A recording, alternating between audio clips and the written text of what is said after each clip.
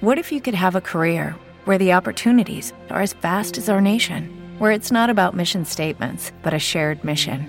At U.S. Customs and Border Protection, we go beyond to protect more than borders. From ship to shore, air to ground, cities to local communities, CBP agents and officers are keeping people safe. Join U.S. Customs and Border Protection and go beyond for something far greater than yourself. Learn more at cbp.gov/careers. Hey everyone, a quick note. This is the final episode in the spring season of The Disappearing Spoon.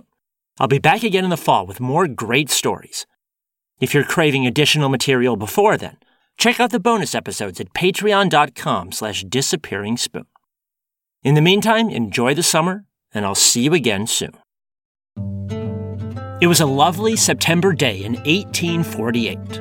A construction foreman named Phineas Gage was helping lay track for a railroad company in Vermont.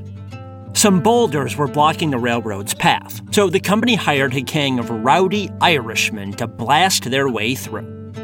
As foreman, Gage supervised the Irishmen. He also helped drill holes into the boulders and fill the holes with gunpowder.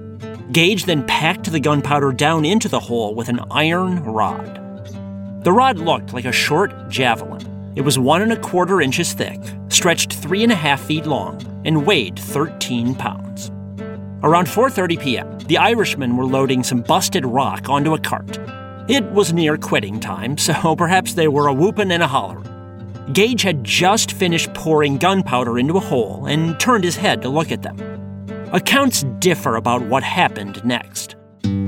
Some say that Gage was packing the gunpowder down with the iron rod and scraped the rod against the side of the hole, creating a spark.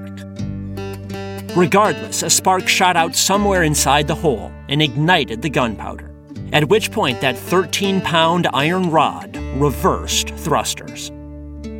The iron rod blasted upward and entered Gage's skull below his left cheekbone. It destroyed a molar, pierced his left eye, and plowed into his brain's left frontal lobe. The rod then exited on the top and landed 25 yards distant.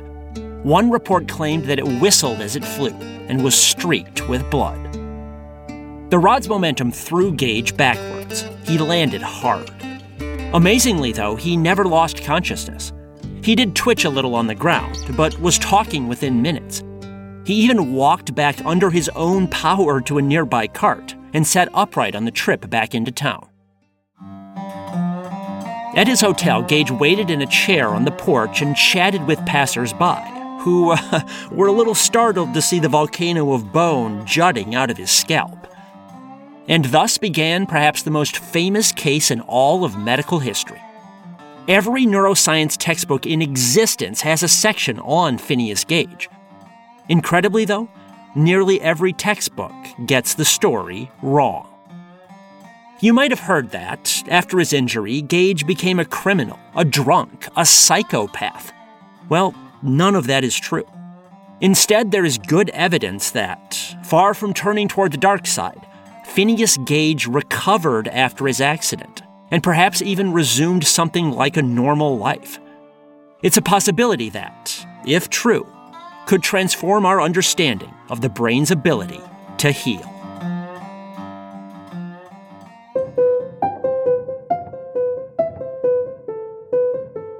From the Science History Institute, this is Sam Keene and the Disappearing Spoon, a topsy-turvy, science-y history podcast, where footnotes become the real story.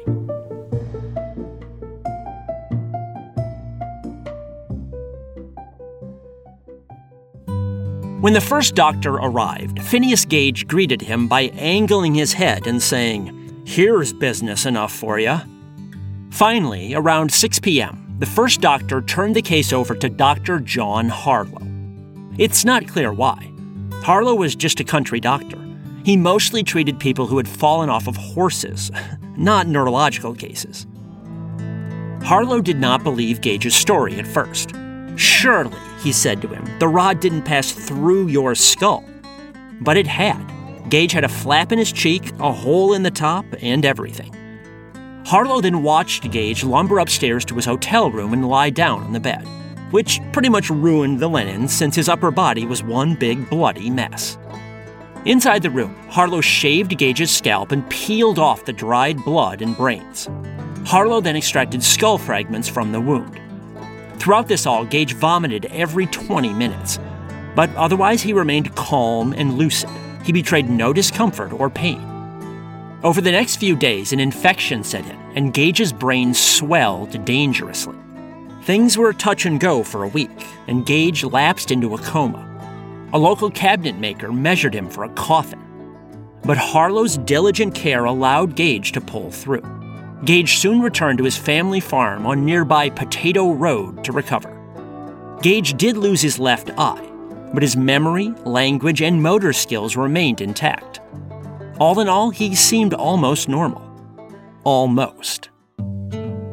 Harlow had kept Gage alive, but Gage's family swore that he had changed. The man who returned home was not the same man they knew and loved. His memory, language, and motor skills remained intact, but his personality had changed. Before the accident, Gage was known for making plans and sticking to them. Afterward, he just changed his mind willy-nilly and rarely stuck things through. Before, Gage was also indifferent to animals. Afterward, Gage adored critters of all kinds. And while the original Gage was courteous and polite in company, the new Gage was coarse and foul-mouthed. Most strikingly, Gage lost all money sense and developed irrationally strong attachments to certain objects. Harlow once tested Gage on this by offering him money for some random pebbles that Gage had picked out of a stream. Gage refused to part with them even for $1,000. Gage also carried with him at all times the iron rod that had brained him.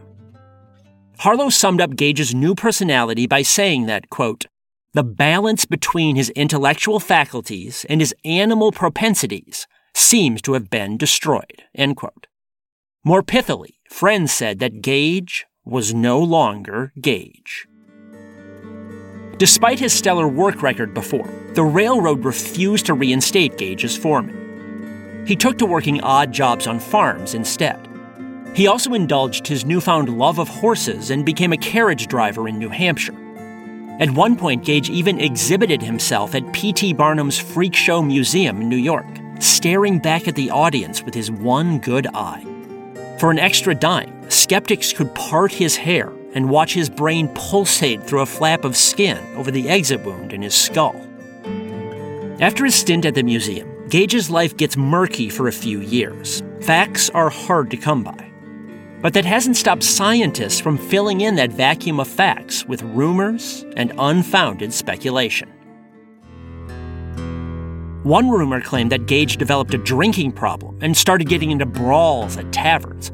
Another claimed that he became a scam artist. He supposedly went to a medical school and sold them the exclusive rights to keep and study his skull after he died. Then he went to another medical school and sold the same rights. And then another, and another, skipping town and pocketing the cash each time. One ridiculous source even claimed that Gage lived for 12 years with the iron rod still impaled in his noggin. Other rumors in modern textbooks contradict each other. Some sources describe Gage as sexually indifferent, while others call him promiscuous. Some sources say he was hot-tempered, while others call him emotionally void, as if lobotomized. One neuroscientist even claimed that Gage had lost his soul. To be clear, there is zero historical evidence for any of those rumors of Gage's mental or physical decline. In fact, in the only known pictures of Gage, he looks nothing like a wastrel or someone whose life is spiraling out of control. He's proud, well-dressed, even handsome. Now, Harlow's report does make it clear that Gage's personality changed somehow after his accident. It's about the only hard fact we have, neurologically speaking. But Harlow's other comments about Gage's mental state are ambiguous. Take the comment about Gage's life being taken over by, quote, animal propensities. That sounds dramatic, but what does that mean? Animal propensities. Did he eat too much? Demand sex? Howl at the moon? We have no idea. Or consider this. In addition to loving animals after his accident, Gage also felt suddenly drawn to children. And whenever he visited home, Gage would reportedly spin wild tales for his nieces and nephews, just made-up stories about his supposed adventures on the road. Some neuroscientists have interpreted Gage's storytelling as evidence of confabulation. That's a neurological symptom that involves chronic lying. Confabulation usually arises after frontal lobe damage. But then again, who hasn't made up a tall tale to make little kids laugh? They love that stuff. That's a pretty weak case for brain damage. Similarly, we know that Gage had trouble sticking to plans after his accident. That's another sign of frontal lobe damage, because the frontal lobe controls mental skills like reasoning, planning, and self-control. In addition, Gage seemed to lose the impulse control that prevents most people from swearing in public. But it's a far cry from someone saying saucy words like hell or damn to claiming that Gage was a drunken, brawling criminal. In all, Gage's life story, as it appears in textbooks, has become as much legend as fact. A melange of scientific prejudice, artistic license, and outright fabrications. Most people who learn about Gage in classes or textbooks have no idea how weak the case is for Gage becoming a villain. Moreover, some modern historians have argued, forcefully, that Gage seems to have recovered some of his faculties in the decade after his accident. He never became the Phineas Gage of old, but some of his negative traits either diminished or disappeared, possibly because his brain proved plastic enough to heal and recover some lost functions. Have you ever wanted to appreciate books or movies or music from another culture? Do you have a big trip coming up and want to get beyond the tourist spots and immerse yourself in local culture? No matter what the reason, Rosetta Stone is the language program for you. Rosetta Stone has been the expert in language learning for 30 years. Millions have used it.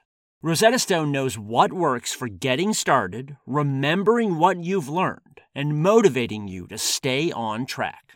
Plus, the built-in True Accent feature gives you live feedback to improve your pronunciation. It's like having a personal trainer for your accent. So don't put off learning that language. Start today.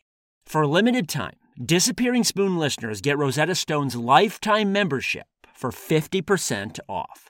That's 50% off unlimited access to 25 language courses for the rest of your life.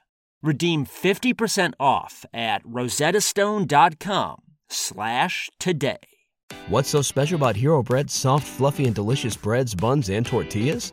These ultra-low net-carb baked goods contain zero sugar, fewer calories, and more protein than the leading brands, and are high in fiber to support gut health. Shop now at hero.co. In 1852, Phineas Gage's life took a dramatic swerve. He left the New England of his youth and followed a gold rush down to Chile in South America. He was seasick the whole voyage down. Once ashore, Gage once again found work driving a horse carriage. His job involved shuttling passengers along the rugged, mountainous trails between Valparaiso and Santiago. Gage held this job for 7 years, which is staggering considering both his brain damage and the complexity of the work. Gage likely drove a team of 6 horses, and horse reins at the time were complicated because you had to control each horse separately. For instance, consider rounding a bend. To do so without tipping the coach over, you had to slow down the inner 3 horses a touch more than the outer 3 horses, simply by tugging on their reins with varying amounts of pressure. That would have taken a lot of dexterity. I mean, imagine driving a car while steering all 4 wheels independently. This could not have been easy for someone with brain damage, especially because the trails in Chile were crowded. This would have forced Gage to make quick stops and dodge other carriages sometimes. And because he probably drove at night as well, he would have had to memorize the trail's twists and turns and fatal drop-offs, plus keep an eye out for bandits. Gage also likely cared for his horses by grooming and feeding them, a significant responsibility. And, in contradiction of the claim that he lacked all money sense, Gage probably collected passenger fares. Not to mention that he presumably picked up some conversational Spanish while in Chile. No mean feat for any adult. Now, you wonder how many of Gage's passengers would have climbed aboard had they known about their one-eyed driver's little accident a few years earlier. But all in all, Gage seems to have handled himself just fine. It probably helped Gage that he followed a similar routine each day. He likely arose before dawn to prepare his horses and carriage. Then he spent the next 13 hours driving the same road back and forth from Valparaiso to Santiago. Now, the fact that Gage seemingly carved out a life for himself in Chile does not mean that his brain recovered fully. But scientists now know that the brain's neural circuits can recover somewhat after damage, partly by rewiring themselves. And perhaps Gage retained enough of his frontal lobe to retain some basic planning skills, especially after he had time to recover. At the very least, Gage did not deteriorate into the drunken sociopath that many modern textbooks claim. In truth, those claims about Gage are probably influenced by modern cases of brain damage, cases where people did turn into sociopaths. You can hear more about that in a bonus episode at patreon.com/disappearingspoon. Stories about people who gambled money wildly, abandoned their families, or suddenly became pedophiles. All that and more at patreon.com/disappearingspoon. Sadly, despite building a life for himself in Chile, Gage could not outrun his brain damage entirely. And when it did catch up with him, the end was swift. Because of poor health, Gage was forced to leave Chile in 1859.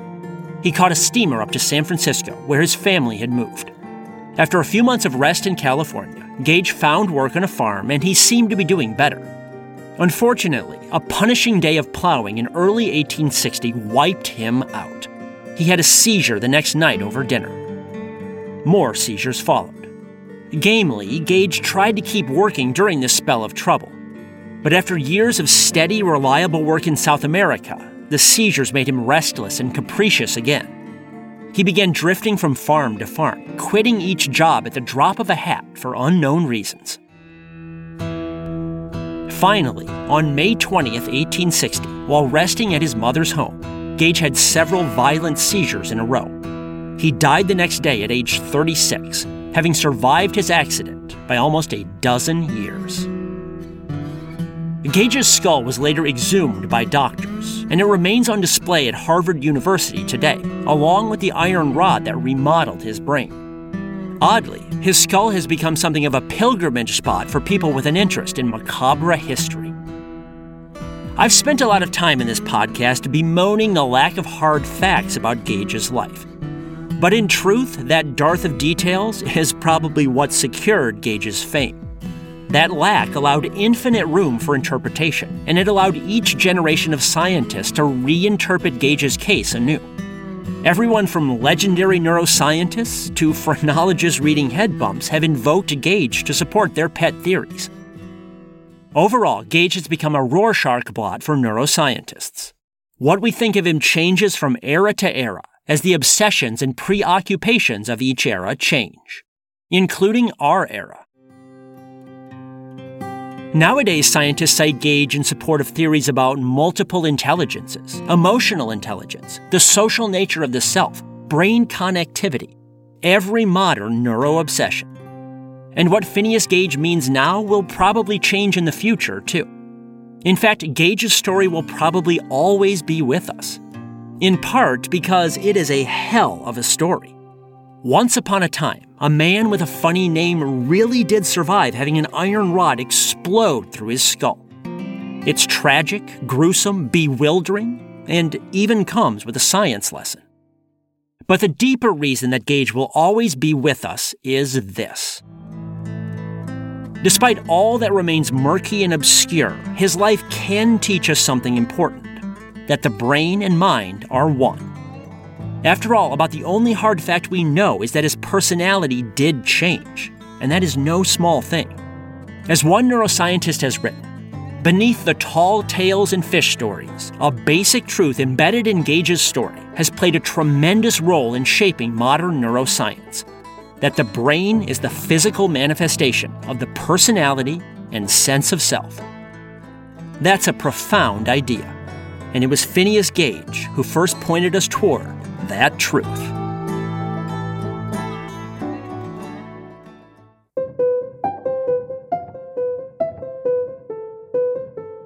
This is the Disappearing Spoon podcast, brought to you by the Science History Institute.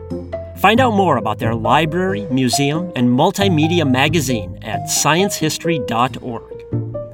Make sure you check out the Science History Institute's other awesome podcast, Distillations. You can find their in-depth narrative stories and interviews about everything from space junk to sex, drugs, and migraines, anywhere you get your podcast, and on their website, distillations.org. You can find more incredible stories from my books at samkeen.com. You can also book me as a speaker at your school or event. If you like this podcast, please support it at patreon.com/disappearingspoon. It costs as little as 7 cents per day.